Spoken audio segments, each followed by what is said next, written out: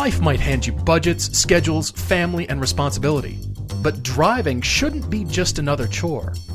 We're here to help you find a car you love. Something that fits your budget and your needs, but is fun to drive and makes you look back.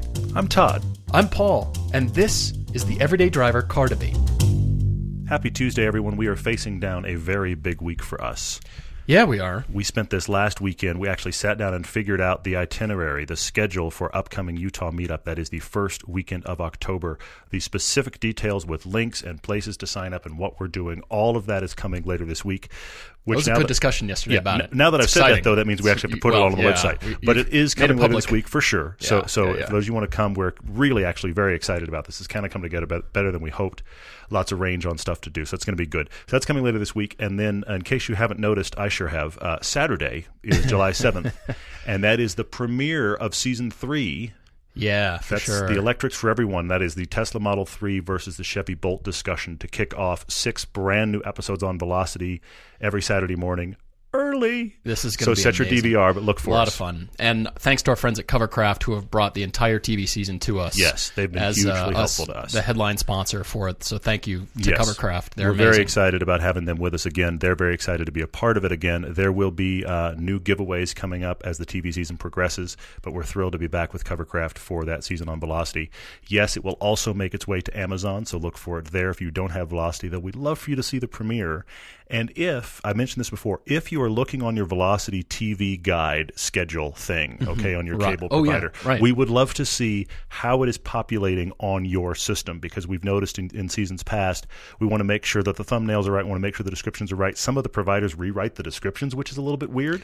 That's strange when you hand them, yeah, seriously, here you go, we have to provide it all, so it'd be nice to use it. But whatever. So I'd just be curious to see, if you don't mind sending us a little picture, send it to us on Instagram. That'd be great. Facebook if need be, whatever. We'd just love to see how it's populating on your television. We'd love to have you watching, so thank you very much for that. Yeah, and thank you for joining us on the podcast, guys. We're so excited. We are back with another Topic Tuesday today, and then we've got another debate after the ad break from Terrence in Illinois, and he's looking for quirky cars. Quirky was the headline, and it caught my eye. I'm really excited about the stuff that I picked. You mentioned this. I just kind of followed that rabbit trail and went, what can I get you in that's not normal?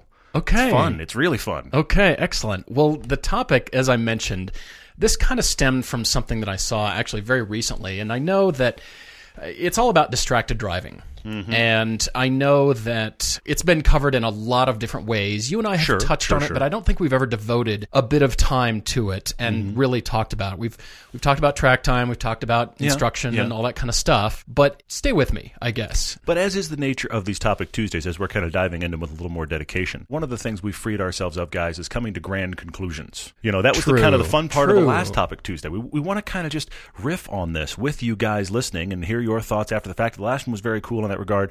We're not going to solve distracted driving. No. But we're going to talk about it and talk about some of what we've seen and some of the things we think are pros and cons about it. Maybe this leads somewhere good. We've got a few questions that you guys have asked that actually relate to this topic. So this is where we are. Just kind of go for a bit. Well, you know how you had a bit of a rant on Tesla about Tesla last time. I suppose you could call this my little rant on distracted driving. Sure, why not? Rant away. Intentionality, I don't know if that's a word or not. People intentionally distracting themselves just by virtue of all the stuff that we've got in our lives. And so it all started when we went to, actually it was over the weekend, I think. Yeah. And we were driving home. You and I met up with a fan of the show. Yeah. And it was a lot of fun. Yeah, very cool. And I was driving home, and in front of me turned a black Suburban, and a very young girl, brand new driver. She had to be 16, 17. Yeah. Turned in front of me, and then she turned right again to get on the freeway, and I was following her onto the freeway on-ramp, which was pretty long. Yeah, it is. Okay? Yeah. It's the one where you are there is a very long on-ramp. Now, what are on-ramps designed to do? They're designed to get you up to speed quickly. Ideally, yes. You should be constantly accelerating and then ready to merge into traffic. And I noticed before, when she got onto the freeway, before she turned in front of me, she was holding her phone, and I just kind of went, "Urgh." Now, I will give a disclaimer that I am pointing most of this at myself. I am guilty.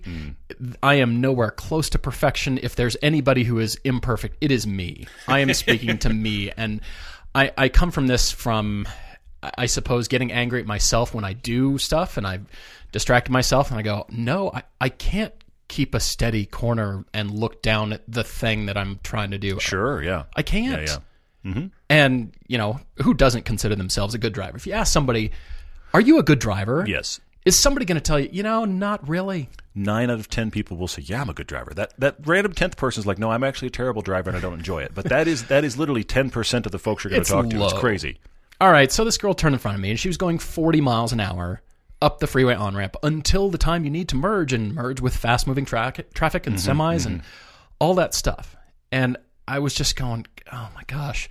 If I were her dad, I'd be really all over that. And I'd want to really re-instruct her because clearly she's borrowed the family Suburban. Truly. It's her parents' Suburban. For sure. And she was holding the phone, and she was looking at it more than she was looking at the road when I passed her. I was in the Cayman, and I got around her real quickly, and I thought, I don't want to be anywhere near you. Sure, yeah. But I thought, you're going to cause an accident or you're going to hurt somebody else. And so I come to this from seeing multiple instances. Today I just saw a Camry driver with the phone on the top of the steering wheel, holding with two hands and trapping it with their thumbs at the top of the steering wheel. Really? On the steering wheel. And looking at it and trying to steer down the road and looking at their phone more than get your eyes up the road. Yeah. And like I said, I am guilty, and every time I have looked down to look at a text or actually answer a text, I am mad at myself. Yeah. And so I've been working hard on me. I've been working on, you know what? It doesn't matter. I don't care. And every time I do get a call, it is Bluetooth. I do not hold the phone up to my head because I will see drivers doing just weaving slowly or whatever. I'm going, you're on your phone. I just know it. Yeah. I can tell just by the way the car's moving. True. A couple of years back, you and I were driving through Salt Lake City, and there was a woman in front of us in a Jaguar. Oh, right. And oh my gosh, we followed her for about 4 blocks. Yeah. And it was genuinely one of the most terrifying things I've ever watched. And I know that sounds extreme, but here's what happened. Over the course of 4 blocks, we saw her multiple times. It's a 2-lane road through a residential area. This was not a freeway. This was not a road people drive fast on. This is not a road where you expect anything. We were just moving from stoplight to stoplight every couple of blocks. But she would drift out of her lane, left, and then at the last minute, with an oncoming car coming at her, she would jerk back right. And the first couple of times it happened, we were like, what's going on? And then we realized, because of the way she was sitting at the light, stopping, looking at her phone, this is a woman probably in her 50s or 60s. Okay? This was not a young driver. This was not somebody that just woke up this morning and got both a smartphone and a car. Okay? This was an adult. But yet we watched, I'm not kidding you, I'm not exaggerating, 4 separate incidents where she nearly caused a head-on crash in a residential neighborhood at about 25, 30 miles an hour because she's looking at her phone. Yeah. And when she pulled off, I really struggled, and I didn't, but I really struggled with stopping and going and confronting her. But I really came to the conclusion of, 1, I'm not perfect, and 2, that doesn't go anywhere good. There's no way I can start that conversation that isn't instantly hackles up. So I just let it go and was glad that she, A, got off into a parking lot, and B, that she didn't hurt anybody or herself. But you bring up the point that we are all to some degree guilty. This is what the smartphone world has done. And it's not going away. No, it isn't. And I'm going to say something that I almost hesitate to say. Okay. I was thinking about it actually on the way over here to record because I knew we were going to talk about this. All right. I am not a fan of Big Brother government. I'm not. I'm not a person that believes that the government should be pushing us all to be better. I think the government is kind of setting the baseline standards. Hopefully we're all operating at the levels above where the government had to set laws. Okay? You don't murder because that's really a low bar. Okay? Let's be much nicer than this. Okay? This is kind of the purpose of the government. Okay? That is the entry level. That is really the bottom bar. We should all be well above this. Okay? Can we find common ground? Yes, we can. Yes, we can. Well above this problem. This is the government's role. It's like the outlying barriers, if you will. Right, okay? Okay. So I hate when it encroaches. But there is that interesting thing going on with phones. My wife has this because she's turned it on, and I've considered turning it on my phone. The current Apple iOS system, and they're not exclusive to this. They just have it. If you connect your car to your personal Bluetooth and you turn on the Do Not Disturb feature while driving, then the minute your car connects to Bluetooth and I send my wife a text, she doesn't get that text, and I get a message back, I'm driving. Yeah. And now she's not even going to know I texted her until she stopped. Right. And I realize getting that response back, I'm like, oh. And then I think, need an answer right now. Then I think, wait a minute. I don't have to know the second. Yeah. I don't really have to know right now. Remember the days when we actually drove places and you couldn't contact us until we got there? Remember those crazy, weird days? You had to look at a map before you left because you couldn't stare at the Google whatever. And then when you got somewhere, you were like, so and so's trying to reach me. That's kind of weird. I guess I'll walk over to the payphone. That's and bizarre. Call them back. Who knew? Or you'll see them when they get home because there's nowhere to reach them until that happens. Exactly. I'm not saying we go back to that, but I am wondering about what if this was a requirement of smartphones? What if either they were plugged into an Android or Apple CarPlay system, which is still distracting but significantly less so. Right. The perfect world is we're all just driving. That's not going to happen, okay? But the Apple CarPlay and the Android Auto, those are actually really cool systems that I'm a big fan of, and I actually want to put one in my wife's car, separate thing. But what if that was the reality, is as soon as these phones were connected to Bluetooth and could sense by their own sensors that they are moving in a car, that person's not reachable. Mm-hmm. I couldn't agree more. I really hesitate to say that because I don't really want that kind of micromanagement in my life. I mean, you've prefaced it with your comment. But short of that, honestly, there isn't a way we get phones out of people's hands. There's just not. No, I agree. And, my mom, you probably grew up with this too, and your mom said, whenever you point at somebody, 3 fingers point back at you. And I always remember this little comment. I thought, you're right. That's such a mom comment. Isn't it? It's a perfect mom comment. And so that's why I point at me, and I am coming to a place where there's no campaign, there's no movement, there's no social media, anything to get people to change their ways unless they personally work on it.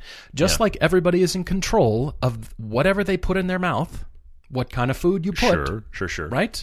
Everybody's my case, bad food, but I take your point. Control of that. Yes. Only you are in control of that. Mm-hmm. We're all in control of our driving, and so I am working. I'm continually working. I'm forcing myself in some instances. Mm-hmm. The phone's right there. Maybe maps are on, and I glance at it, because it's positioned in a holder or something. Mm-hmm. Fine. And incoming calls and that kind of thing, I've got both hands on the wheel. I'm on Bluetooth. But the texting, the holding the phone to the ear, all those things, and further, I'm talking about lip gloss and newspapers and cereal and on and on. Commute in a major metropolitan area like Los Angeles, Atlanta, wherever that is major stop and go for an hour, you will see some crazy things being done behind the wheel. I mean, we had a roommate, when we were sharing an apartment in college. I was still in college, and we went, where is all the dishes? Mm-hmm. And they were in another guy's car in the back seat because he was eating breakfast in the car. Yeah, and then adding a dish to the back seat every time it was done. Rattling around. And like a week later, it was like all the dishes are in the back of your car. Pottery collection what is in going the back on seat. There? Yeah. Anyway, so I come to the point of pleading with me, with you, with everybody, our friends. You listening, we consider you our friend too. For sure. To work on yourself. What is your own standard? What's your own bar? Mm-hmm. And I encourage and challenge us all to raise it and encourage others. So when you're riding with somebody that picks up the call or starts to text, kindly offer, say, hey, can I do that for you so you can drive because my life is in your hands? Yeah. Can I help you out? Can I tell them they'll call you back? Or I'll text for you. Tell me what to say. I'm happy to do it just so the phone's out of your hand.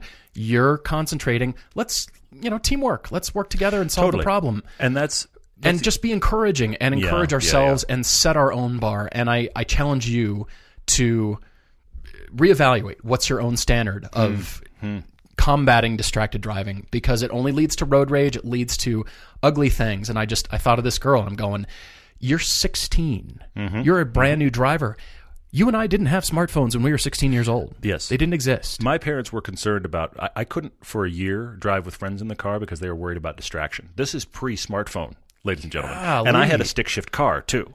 So my level of distraction compared to the average person was low. So think about the habits that are getting ingrained early in her. Yeah. I don't know who she is. It was Black Suburban. That's it. I don't know who she is, but all these habits, bad habits, getting ingrained early. Mm-hmm. And I'm concerned. I'm deeply concerned, and it's not going away. Like you said, you're right, let's not pull the smartphones out of people's hands. Let's of course not. Continue to integrate it and and come up with better ideas. Mm-hmm. But I'm just... It was enraging. It was horrifying. I was sad, and I'm going, I hope I'm nowhere near you, but I hope nobody else is near you when something goes wrong. That's the bigger thing. And what's crazy is a week or so ago, I had almost the exact same experience with an SUV when I was in the Lotus, and I couldn't figure out why this person was doing such a bad job of merging. And as I got around him, I was like, oh, because I can see you looking at your lap. And there's only one reason you look at your lap when you're driving a car. You're looking at your phone. Yeah. It's the only reason there. I heard an actual college professor once, or a high school teacher, I forget who it was, made a comment where they said, we know you're on your smartphone because no one stares at their lap and smiles. Which I thought is brilliant. The teacher was just like, "Look, I know you're actually not paying attention, and I know you're on your smartphone. Here's why." I was like, "That is really, really funny." Oh, that's so hilarious. Yeah. We're all staring at our lap and smiling. So there's that, but there's 3 actual questions that relate to this discussion. Mm-hmm. Yeah, that are all about distracted driving or bad driving, and I want to mention something else that I've mentioned before, and this is the big thing I try to work on as a driver, and I'm not necessarily doing it well, but be I on a canyon road or driving in traffic or moving on a freeway or whatever, I try really hard to disconnect my ego from my driving. That's hard to do. We are so that is conditioned. Hard to do. Yeah, and I actually wonder if it's connected to not just ego in general as people, but since learning to drive, less so now than before, but learning to drive is a rite of passage. It's part of that I'm becoming an adult. Mm-hmm. Yeah. I wonder if that kind of automatically ingrains it with our egos, because I can do this now. When you're 16, you can drive now. I can leave, and mom and dad don't have to drive me. I can drive. This is awesome. This is cool. True. And so it becomes unintentionally, I think, a bigger part of our ego and identity than it maybe should be.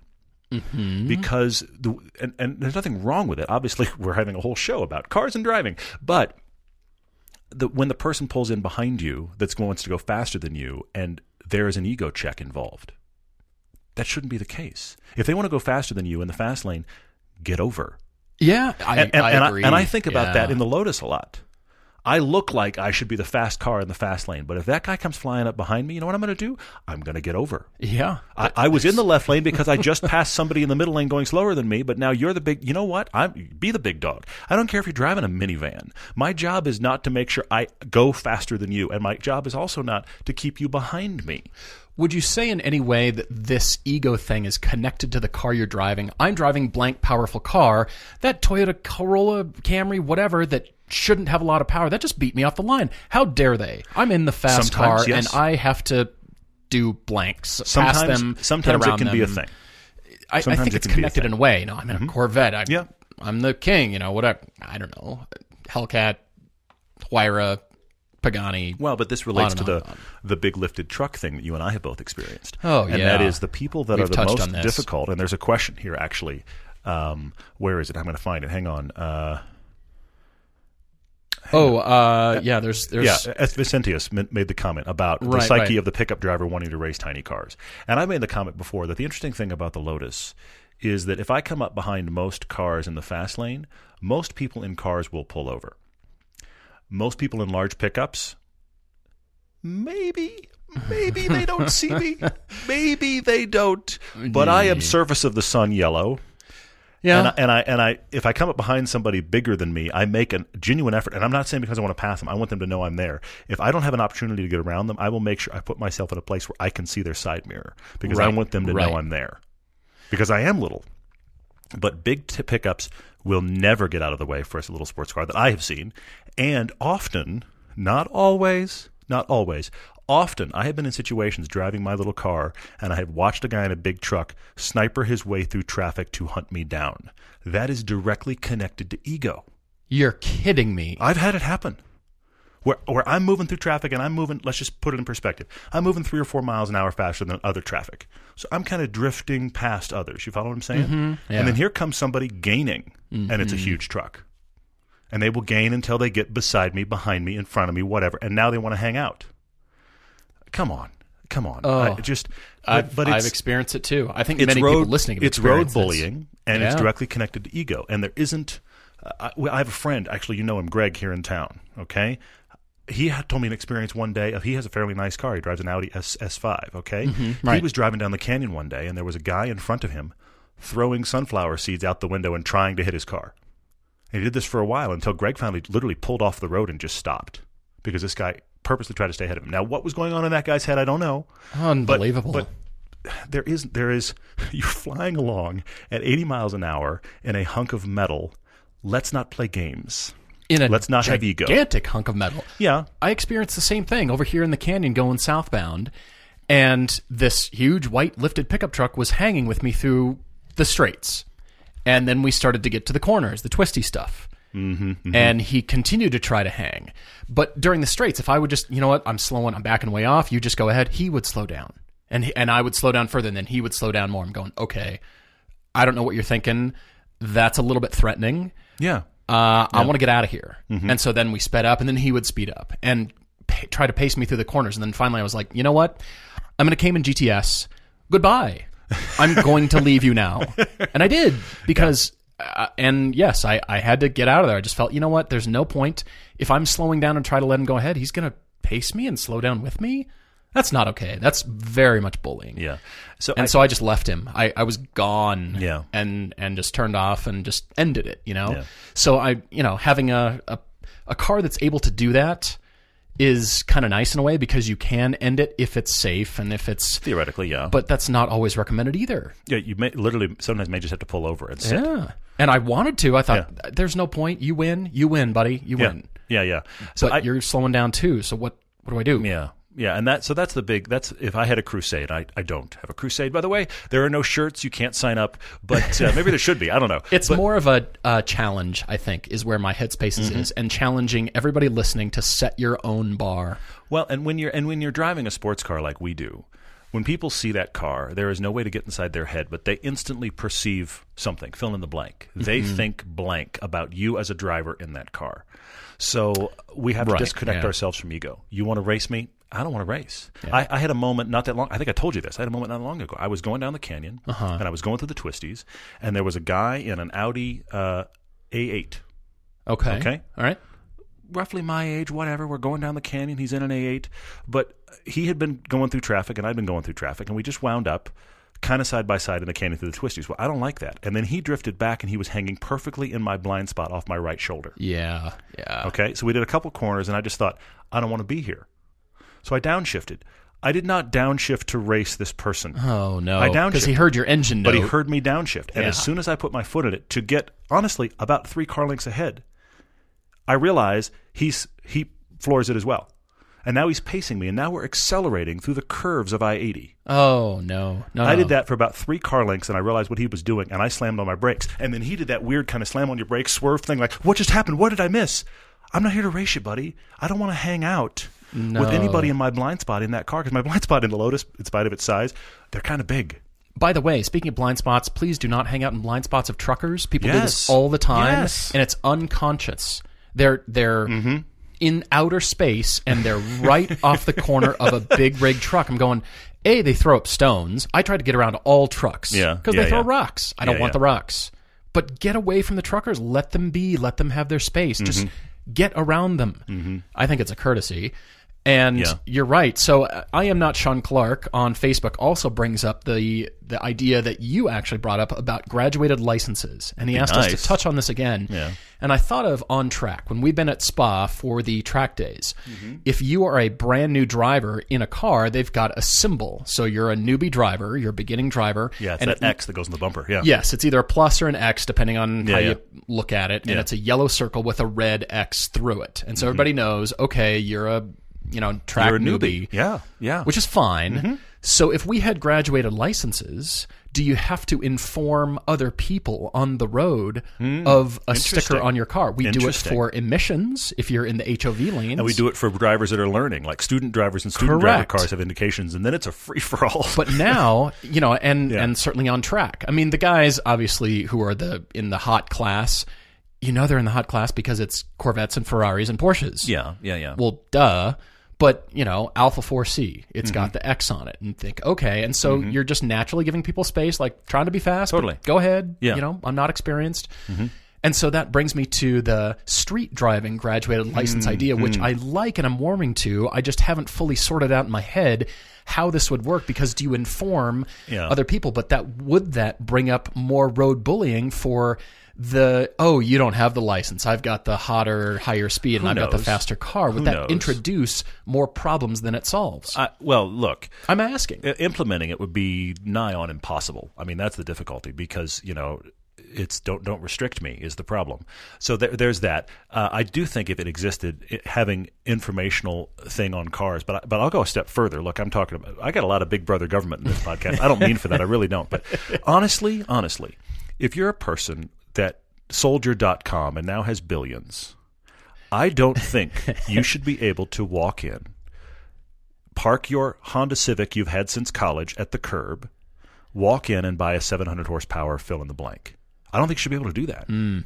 Because these are the guys that wind up on the websites a day later because they got down the block and they wrapped it around a light pole. And honestly, Wreck Exotics is out of business now? We shouldn't be surprised. Yeah. We shouldn't be surprised at all. Yeah. That doesn't mean you can be a great driver and not have a wreck. You could still have a wreck. You can still be a bonehead. You can still do something wrong. But these cars that are well over 400 horsepower, and I think 400 horsepower is kind of the max of anything you can actually use. It's a lot. And it's also, I think, the max of the average person to handle. That's the other part of this question here that's happened, is that what's too much car? I think beyond about 400 horsepower, in anything that weighs 3,500 pounds or less, that's the upper limits of what most people can handle. I mean, I'll be honest. It's up there. I love the FRS. I love the Lotus. I like these small, not that powerful, but lightweight, really great handling cars. I'll hop into something like a Z06, and I think, who is this for? And I loved it, but I just kept thinking, I've driven a lot of stuff, a lot of powerful stuff, on tracks, off tracks, all kinds of things. And I get into Z06 and go, this is borderline too much car. It's insane. It's astounding. You know? And so ratchet it back to the normal C7 at like 450, 460 horsepower. You don't drive that car and think, this is not powerful. This needs more. That car feels quick. Okay? The Z06 has got 200 more horsepower than that. And torque, which is madness. So, but I do think it would be great if we had a license structure where certain levels of cars, if you don't have that license, you can't get it. Now, please don't get me wrong. I'm not even talking about a whole lot of red tape. What I think would be interesting is, in order to get the next license we're talking about, you have to have gone to a beginner track day. So it's less about pay money and you graduate. It's more about go through the school. Yes. Yeah. Wherever you are in the world, wherever you are in the nation, for sure, within probably an hour or two of you is a track that holds a first-timer track day instruction thing. Our local one, UMC here, Utah Motorsports Campus, happens to be related to Ford. We've done both the Fiesta ST one and the Mustang GT one. But the morning of both of those schools was the same. It was just basic car control at the upper limits. Yeah. So if you can prove you've taken that, congratulations, you can get this next license. But if you can't prove you've taken that, which is A, not that expensive, and B, not that time-consuming, I'm not going to sell you a 500 horsepower car.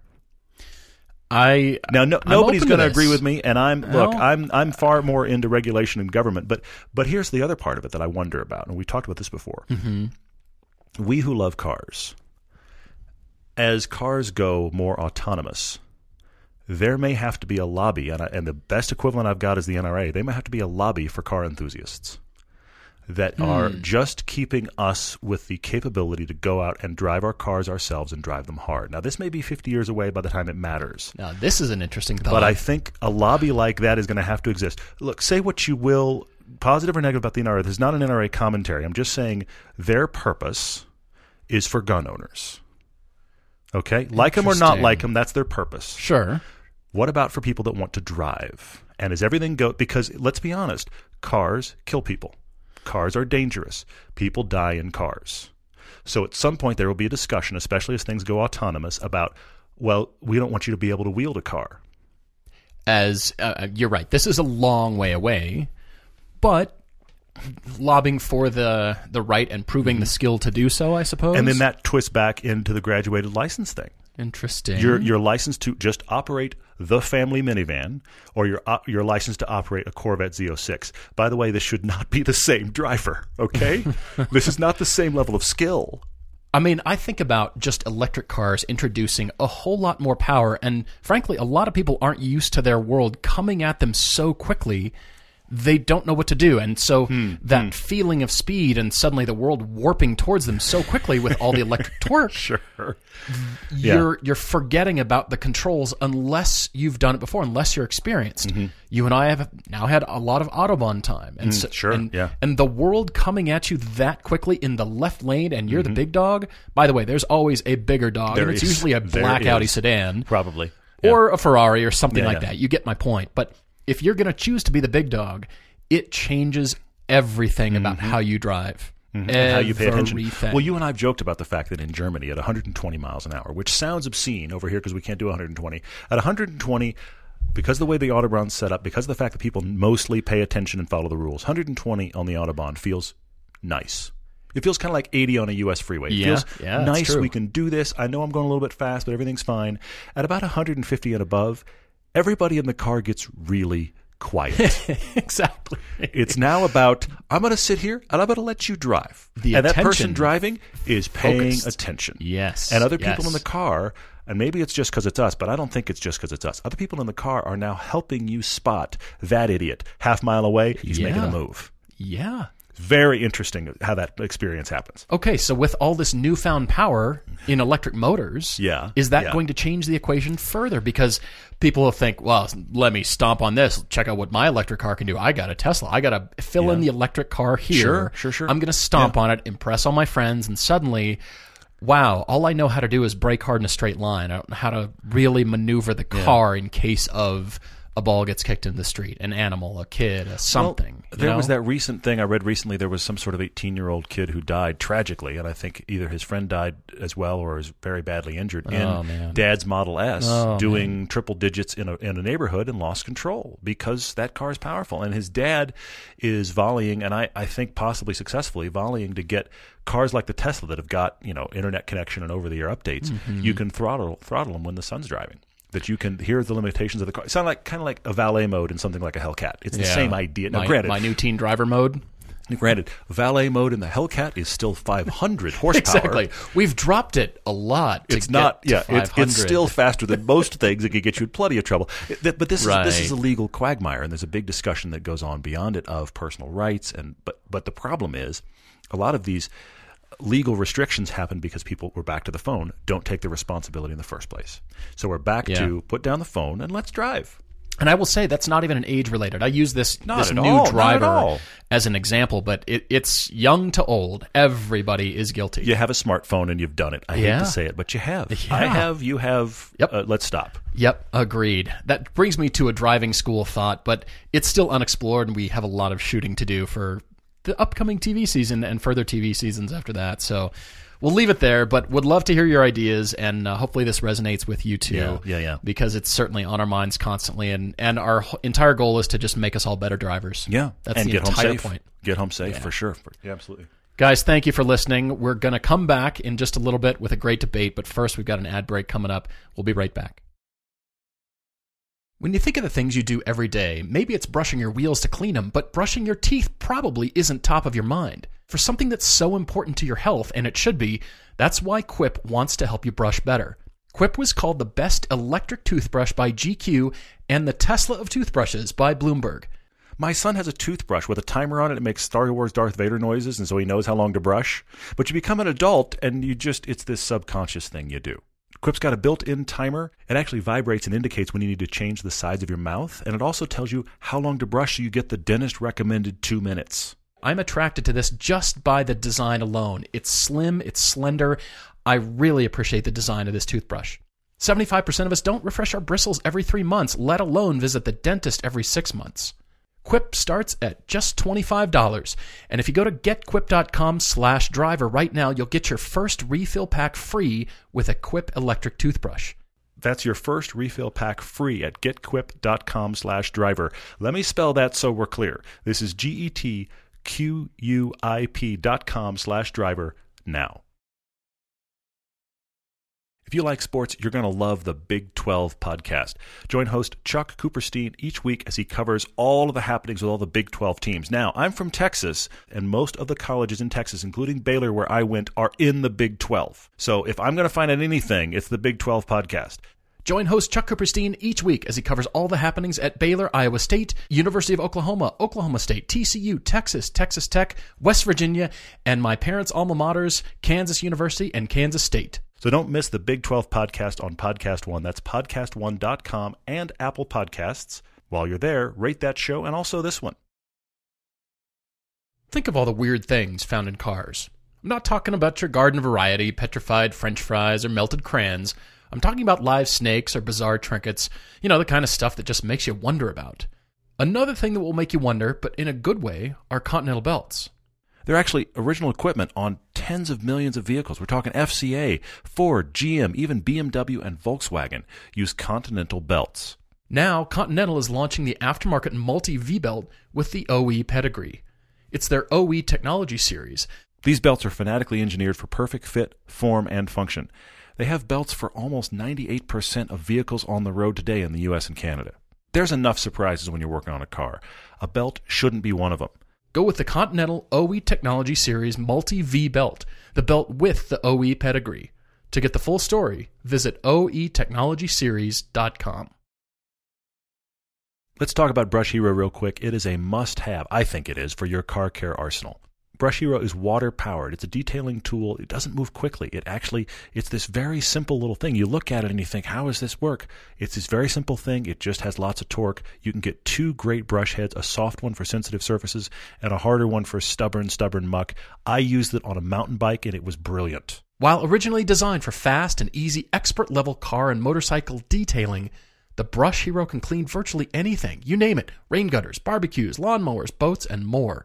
It's really easy to use. Just hook it up to any standard garden hose, flip the handy on-off switch, and start cleaning.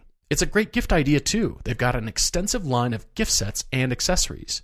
Everyday Driver listeners can enjoy 10% off their order at brushhero.com with the code DRIVER. That's right. Use the code DRIVER for this show to get 10% off. You can also find Brush Hero at select Costco and Walmart stores if you don't want the discount.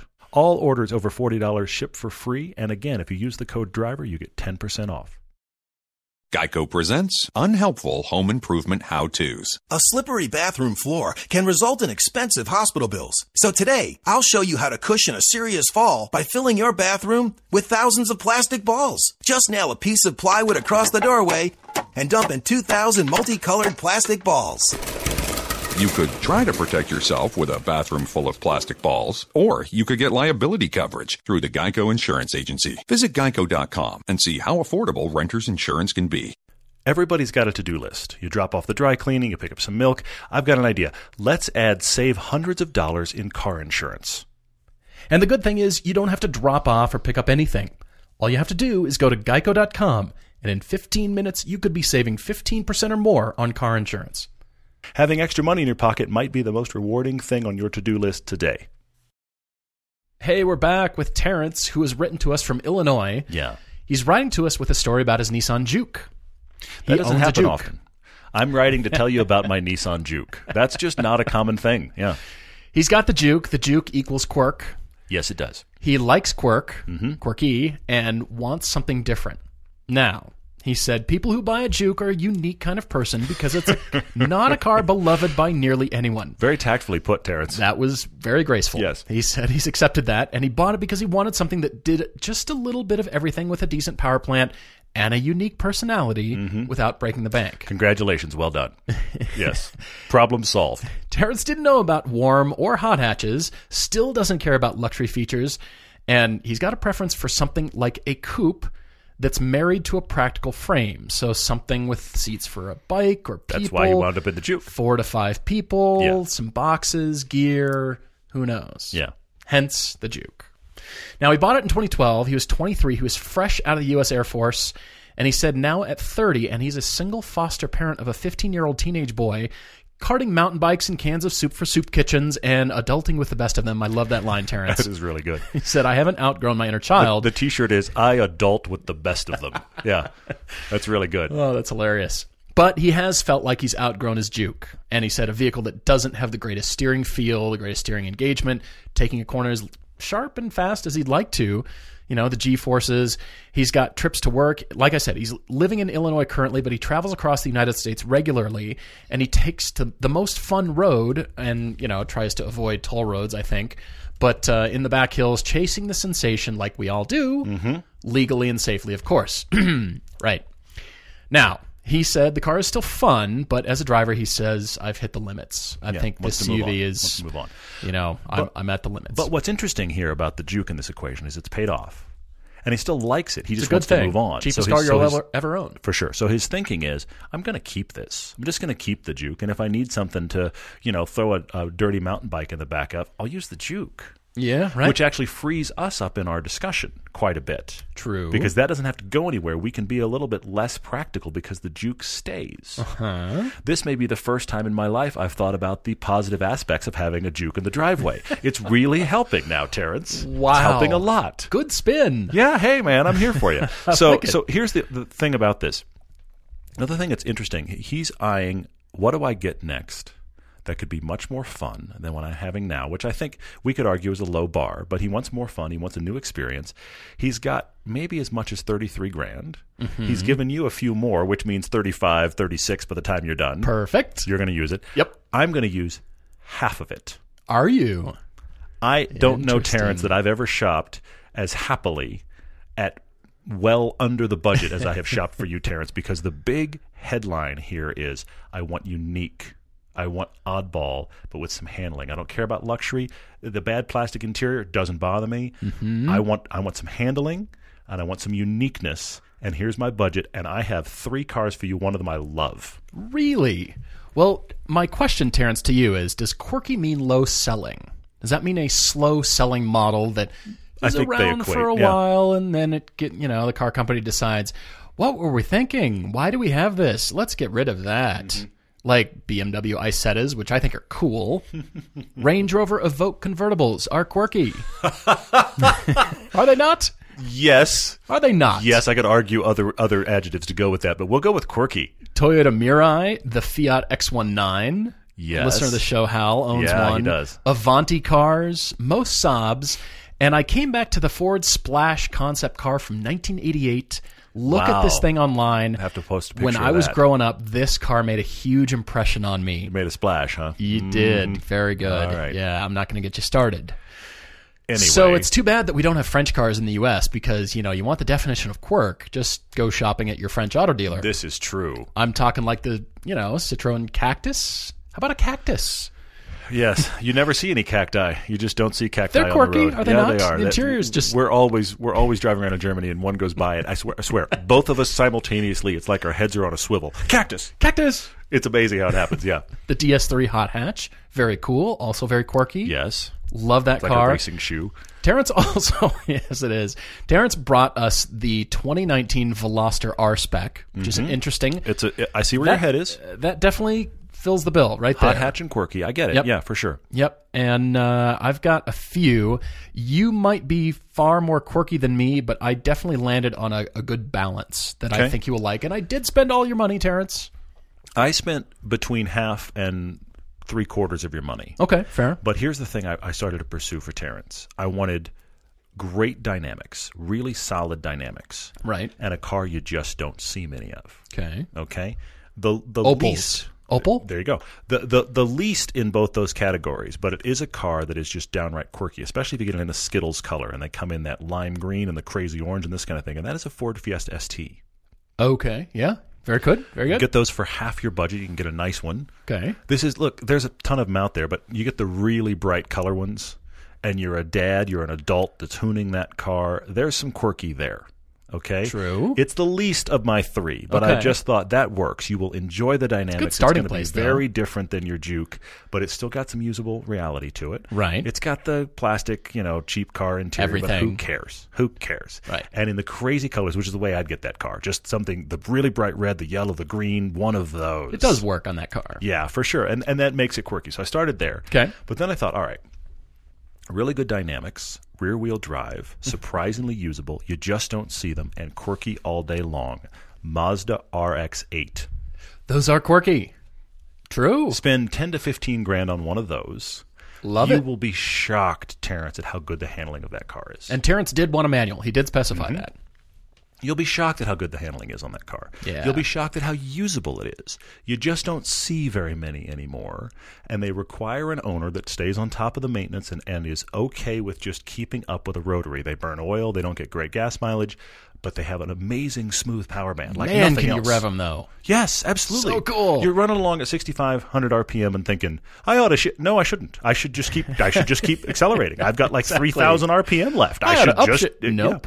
No reason yet. I'm just going to go higher, And that's the whole thing about a lot of the rotary owners is the fact that they talk about you should hit red line as much as you can because that's helpful for the rotaries. True. I mean, you drive around in those cars between 4 and 6 at a normal pace, though. Well, of course you do. 2 to 3 is nothing for that there's engine. nothing. Yeah. Barely but it moving. is hysterical when you're driving one and you look down, invariably. The top of the tack, if memory serves, is about 6,500 RPM. And so you also think, right before it starts rolling over to the side, you also think, I'm at the top of the tack. No, you've still got like a third of the tack dial left before you even get to red line. That's really cool and crazy about those cars. And since I don't see many anymore, I think Terrence, drive an RX-8. You can get a really nice one. You can, the world's finest 15 grand, you can get last a RX-8. one. You can get a great one. Get the late model, like it's the 2011 R3, which is like the last of the breed. Yeah, right. We drove one of those on our 3-car comparative with the FRS and the S2000. It's a really good car. Yeah, it is.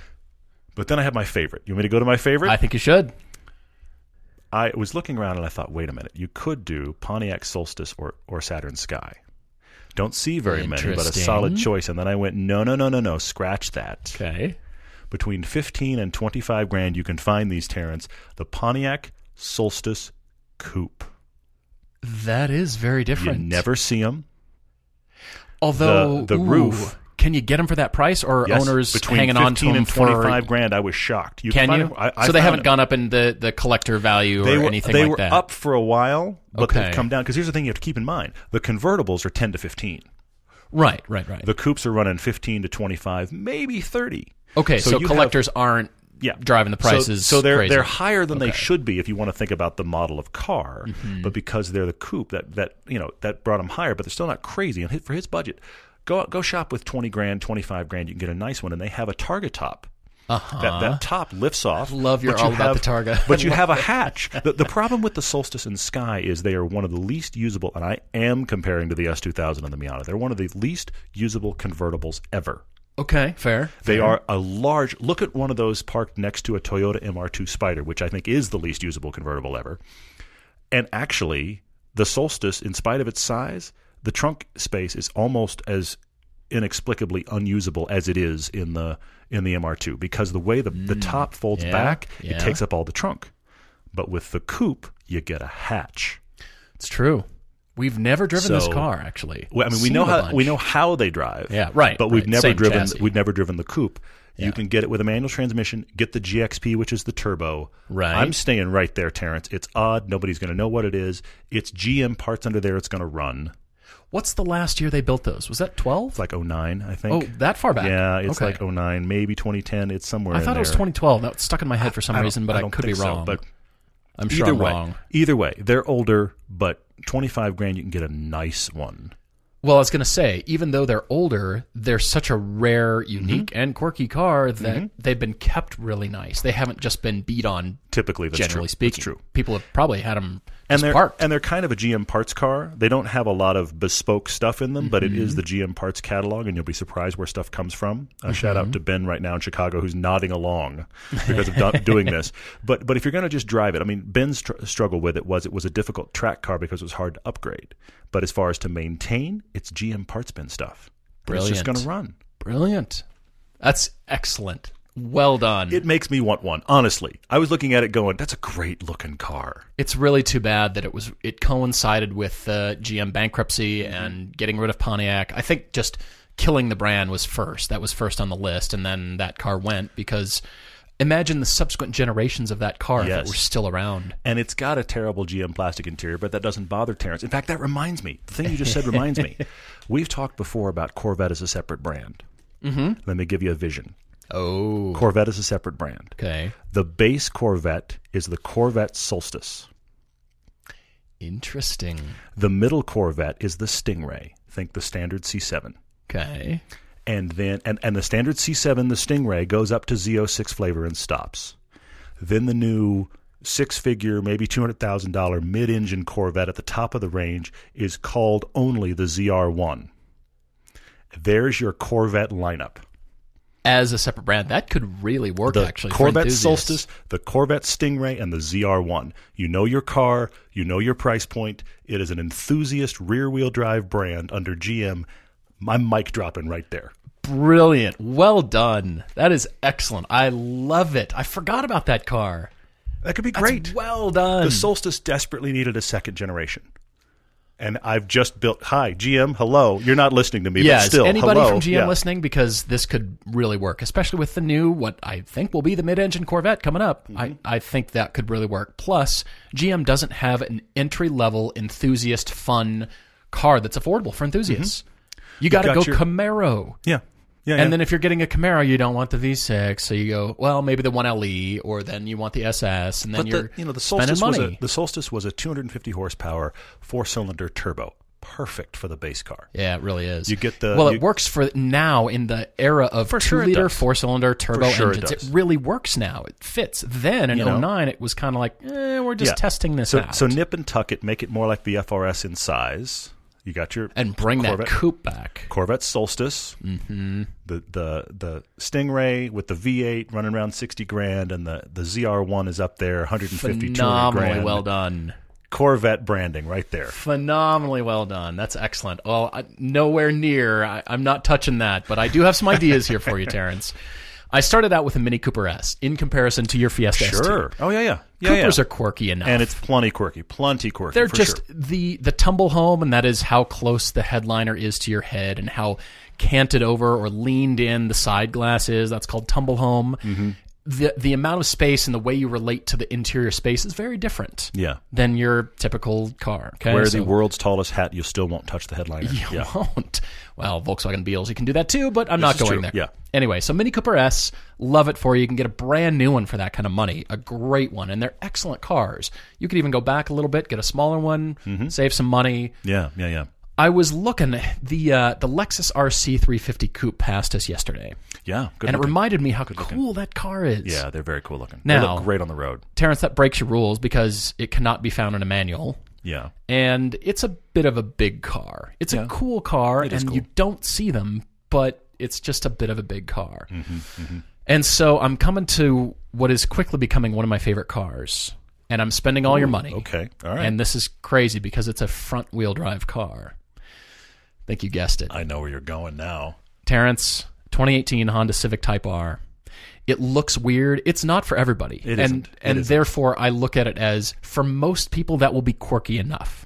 Yeah. That will be weird enough with the wing and the scoops and the what is this car busyness and the what, why? And then you drive it because you asked for space, and it's got loads of space, people, boxes, gear. It's got the sport mode. It's got, all three modes, as a matter of fact. The comfort is great for long-distance cruising. Yeah, I'm excited to share that piece with everybody, Yeah, we can't wait. It's an astounding car to drive. It's very different. It's another throwdown from Honda, and I challenge you to drive this car. Yeah, and you're right. It is one of those cars where if you don't get it, you're going to be like, what is this car you got? And that's how I interpreted the whole, it's not for everybody. I saw a blue one on the road here recently, and I really liked it in blue. Really? Yeah, it was a factory blue color, and it wasn't obnoxious color. It was just a nice, solid blue. It's not quite the Subaru blue, but it was more in that vein, if you want to think about shades of blue. And I was like, that looks great on that car. Granted, I'm a guy that gets what that car is.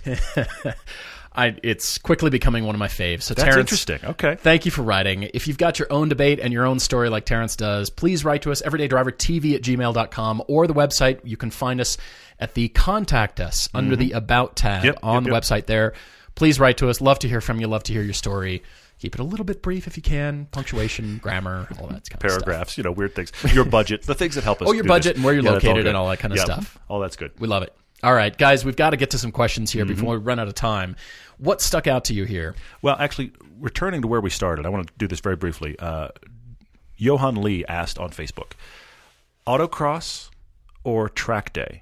For somebody wanting, if you could do one or the other, for somebody wanting to learn to be a better driver. Yeah. Now, I could actually argue either side of this. I'm going to pick one and tell you why. I'm going to pick track day over autocross, and here's why. Autocross is really low speed. A lot of times it's a lot of first gear corners. It's a lot of extreme movement of the steering wheel. Yeah. And you're rarely going to be in a situation where you have to do that again. Now, it's incredible for teaching balance and weight shift. I love it for all of those reasons. But if you do a track day, and if you learn nothing else than to just, at 60 miles an hour, get your eyes up, Get your eyes It's a up. different Look around feeling. the corner. You're forcing yourself. You're breaking way bad around habits. that corner at the other car that's already halfway around the corner. Why are you looking at him? You're looking way around the corner. Find the cone. Yeah. Why am I 2 cones from where I am? Because you need to look around the corner. Right. This will play into your on-ramps, your freeways, your speeds that you will really be driving. And you will realize that cars are more capable than you think. Mm-hmm. And you'll do things that, frankly, you shouldn't be trying out on the road, but you will be at those speeds again.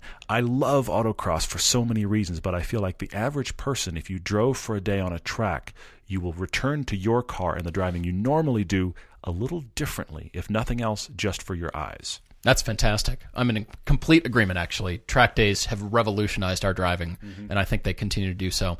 Adam B. asks about leather. I want to know more about leather. Which is an odd question.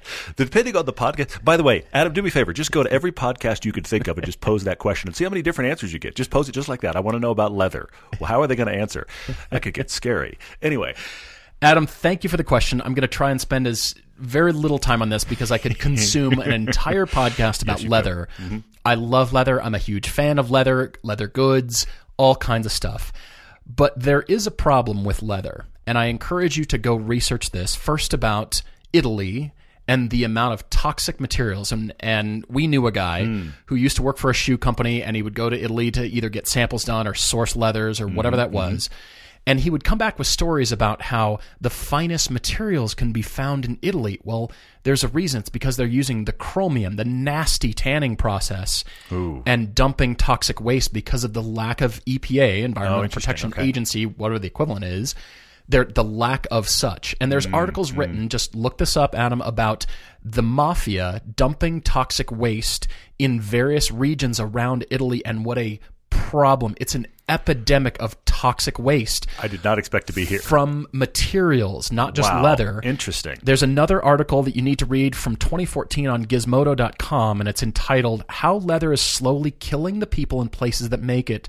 Andrew Tarantola is the author. Wow. And he breaks it down about the tanning process from vegetable tanning, synthetic tanning, aluminum tanned leather, rawhide, and then finally chromium tanned leather, which gives you the best, like the Connolly leather and the Ferrari and that smell, and we love it, and how noxious and frankly horrible for the environment and horrible and cancer-causing for the people who actually make it in third world countries. You're on a whole other podcast. I am astounded right now. It's incredible. Like I said, Adam, I'm glad you asked, but go do your own research.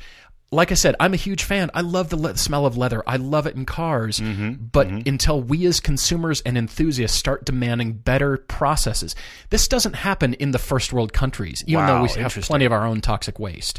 Yeah. But in the developing nations where everything is done cheaply, I mean, it's causing a lot of health problems and killing people, frankly. I thought you were going to talk about nice products from Griots, but okay. Hey, all right. There's leather care to keep it nice, but we've got to demand better products and better ways of doing this. Wow. Okay. There's a lot to learn about leather and materials and why Italy has a toxic waste problem.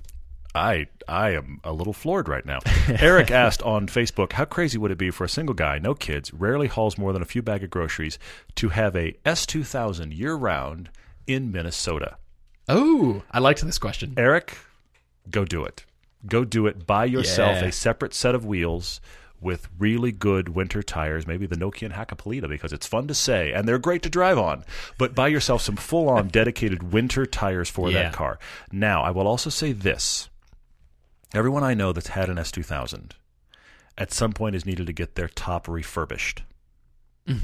Yeah. So make sure the one you buy has got a top in good shape, and if it doesn't, immediately spend money to make that top like new. You've asked about the weather with that top. I think it will be fine. Also avoid like the first couple of years where they had a plastic rear window. Do not do that. I would recommend like an 05 and up where it's an AP2. Okay. Where they also had glass back windows, that kind of stuff. But if the top is in good shape, you should be fine through the winter as far as the top is concerned. But that's an amazing car to drive. And unless you're getting deep snow, I think you'll be great with winter tires. Yeah, this is excellent. All right. Well, there's a question from Regan Yu. Facebook, he's asking, who has the best near autonomous driving package out there and why? He says, as an enthusiast and commuter, I can clearly see the benefits. We're considering dropping our Model 3 order this week. Now, Regan, hopefully you can catch our new Velocity season coming up this Saturday, and that will be the Bolt and the Tesla Model 3. That will also repeat halfway through the season as well, and then that'll go to Amazon Prime. Yep. Hopefully you can see our opinions on that. I find this interesting. Again, another question I could go on and on about, but I'm going to wrap up very quickly and say Volvo IntelliSafe. Now, look up everything you can. Go research Volvo, because from the get-go, Volvo has always been about safety. Not that other car manufacturers aren't. True. That's not the point. Yeah. But and your question could be interpreted as, which cars crash the least? Which autonomous cars are the least crashy? Yeah. Mm-hmm. Okay, well, I get your point. I mean, everybody's had their problem. You've heard of the Volvo and Uber thing and all that kind of stuff. Yeah. I don't know that it was Volvo's IntelliSafe system operating. I think, don't quote me on this, it was Uber's system installed in the XC90 that had the accident, okay? But the IntelliSafe and the way they're approaching it, very different. It's very well thought through, and it continues to evolve. They're taking it slowly, step by step. They're not coming out and claiming, hey, autopilot works. It's for everyone. It just go. Yeah. That's not where they're at. They're saying... They're walking carefully with it, yeah. You know, we're the safety company from the beginning, and we're approaching it with that headspace. Continue to do so. It's been developed in 2015 is when it was launched, and continues to make its way around the world in various Volvo cars. So check out that, research that, and there will be more. There will certainly be more, but for right now, I'd say IntelliSafe. And I would also look into Audi if you're purely talking about a commute stop-and-go situation. That seems to be where the Audi system shines. That's great. Intelligent cruise control. Yeah. That's what it is. It's intelligent cruise control. But Audi's system is getting better and better and seems to be at its best in those crawling kind of traffic moments. It's not designed to do much more than that, but that is a place where it does really well, so Audis are an option as well. Excellent. Evil Tangents Dale on Instagram asked me if I was in charge of setting up Porsche's re-entry into Formula One. Who would I sign as drivers? The two that I would sign are Nico Hülkenberg and Fernando Alonso. Because nice, you could get them, yeah. Both of these guys have driven Le Mans and driven the LMP1 class at Le Mans. Nico won Le Mans in a Porsche 919 3 years ago. Yeah. Fernando just won in the Toyota Le Mans prototype car. The boys can drive, yeah. Yeah, these guys are pretty good. I would put those two. These guys are pretty Nico's good. had experience with the Porsches already. Fernando, you can put in a lawnmower and he'll drive as hard as he can be. Yeah, for sure. What else? Well, there's so many here. Actually, you know what? Drew asked the question, will exotic manufacturers entering the crossover market ever make a mid- or rear-engine SUV or a rear-engine SUV? I'm going to say, Drew, no, purely because one of the things that is primary in all of those kind of cars is hatch space. Yeah, think about the package of the car, Drew. If you package that in the back, that they're going to lose out because, well, I normally put fill in the blank here in the hatch of my prior SUV, and I can't put that in here. That would be a big problem. Yeah, no kidding. What else? Oh, we've got to do a Track Daily Crush here. Okay, please. It's all about Jags. Oh, okay. Kirk M., Track Daily Crush, Jaguar C-Type, Jaguar D-Type, Jaguar E-Type. Go. Oh, man. I think I'm crushing the C-Type. Yeah. Not because I don't like it. It's not but that it's compared unworthy. to the other two. Yeah. I'm going to track the D-Type and daily the E-Type. Preferably I'm going to go specific. Preferably a coupe. I actually like the coupes more than the convertibles. Yeah. Preferably a coupe, Series 1 or Series 1.5 as the daily. Wow. And then, tracking the D-Type. Sorry, C-Type. That D-Type is pretty much made for the track. Even though C-Types are nice, then they kind of bettered themselves with every subsequent generation. They've done very well. Yeah, the D-Type is that, forbidden fruit car for me. It's just like, oh, you've got to be kidding. Did you see Michael D's question about us damaging press cars? Have you ever damaged a press car in an unusual way? Minor scratches from bad the parking curves? Drifting attempt in the rain, and I knocked the front bumper of a Hyundai Genesis first gen. I forgot about that. You're right. Yeah, I did that. It was genuinely minimal. It was fine. But yeah, that happened. But here's the thing: we could probably spend the better part of a Topic Tuesday talking about all of the horror stories we've heard for journalists screwing up cars. We thankfully have never had a really bad situation. Thankfully. Yeah, no kidding. Okay, then. The last question here from EWH105. Oh, okay. If we had to buy a car as a piece of art and not drive, what would you pick? And then the opposite. What would you drive and never have to look at? Well, nothing if I had to drive it and never look at it, because how can you... I would do that. But just follow along with the thinking. Oh, man. I'd drive a Kia Stinger and drive and never look at it. How about that? Yeah, but that's a good-looking car anyway. It's a good-looking car. It's a good-looking car. I would say Panamera. Okay. The early Panamera the Turbo first-gen S. Panamera. That's not an attractive car, but if I get to drive it, brilliant. Okay, fair enough. But what about the one you don't drive? Well, if you heard me on the Cars Yeah podcast with Mark Green, I said the Mercedes 500K from the 30s it doesn't even have to move in its sculpture. But my car is the 57 Ferrari Testarossa. Not one like it, but the number 18 car that was sold in 2011 or 2014 for $16 million, something like that. Sculpture, I'd park that in my bedroom. The living room is for, car washing. I'd park that in my bedroom. I wouldn't sleep in it, but I'd just look at it, fall asleep, knowing that I have this thing. Yeah. The one that I have that I think would just sit in the room and just be amazing, and I've seen it a couple times, and I imagine it drives fine. But looking at it is where it shines, and that's the Bugatti Type 57. Oh, that's excellent. It's just the big cycle fenders and the really long hood. I mean, it's sculptural. It is. And if it never moves, as tragic as I feel that is with any car on the planet, if it never moved, it's just gorgeous. Yeah, for sure. Guys, thank you so much for listening. Thank you for your questions. We hope to get to more of them in the future. And please keep writing. Please write to us with your car debates. Love to go through this, and hope you're enjoying the Topic Tuesdays as well. Looking forward to next time. Cheers.